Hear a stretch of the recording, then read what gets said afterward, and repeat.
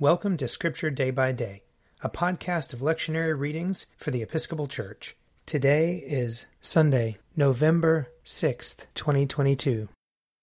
A reading from Job, chapter 19. Oh, that my words were written down. Oh, that they were inscribed in a book. Oh, that an iron pen and with lead they were engraved on a rock forever. For I know that my Redeemer lives, and that at the last he will stand upon the earth, and after my skin has thus been destroyed, then in my flesh I shall see God, whom I shall see on my side, and my eyes shall behold, and not another. My heart faints within me. Here ends the reading. Psalm 17. Hear my plea of innocence, O Lord, and give heed to my cry.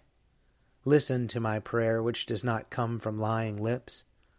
Let my vindication come forth from your presence. Let your eyes be fixed on justice. Weigh my heart, summon me by night. Melt me down, you will find no impurity in me. I give no offense with my mouth as others do. I have heeded the word of your lips. My footsteps hold fast to the ways of your law. In your paths my feet shall not stumble. I call upon you, O God, for you will answer me. Incline your ear to me and hear my words. Show me your marvelous loving kindness, O Savior of those who take refuge at your right hand, from those who rise up against them. Keep me as the apple of your eye. Hide me under the shadow of your wings.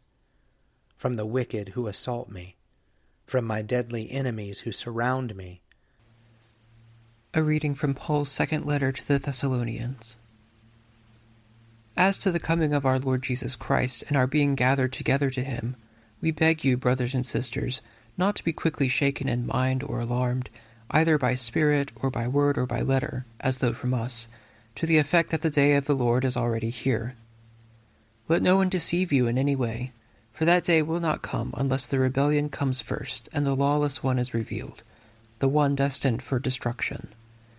He opposes and exalts himself above every so-called God or object of worship, so that he takes his seat in the temple of God, declaring himself to be God. Do you not remember that I told you these things when I was still with you? But we must always give thanks to God for you, brothers and sisters, beloved by the Lord, because God chose you as the firstfruits for salvation, through sanctification by the Spirit, and through belief in the truth. For this purpose he called you through our proclamation of the good news, so that you may obtain the glory of our Lord Jesus Christ. So then, brothers and sisters, stand firm and hold fast to the traditions that you were taught by us, either by word of mouth or by our letter. Now may our Lord Jesus Christ himself and God our Father, who loved us and through grace gave us an eternal comfort and good hope, comfort your hearts and strengthen them in every good work and word. Here ends the reading. A reading from Luke chapter 20. Some Sadducees, those who say there is no resurrection, came to him and asked him a question. Teacher, Moses wrote for us that if a man's brother dies, leaving a wife but no children, the man shall marry the widow and raise up children for his brother. Now there were 7 brothers. The first married and died childless. Then the second and the third married her, and so in the same way all 7 died childless. Finally, the woman also died. In the resurrection, therefore, whose wife will the woman be? For the 7 had married her.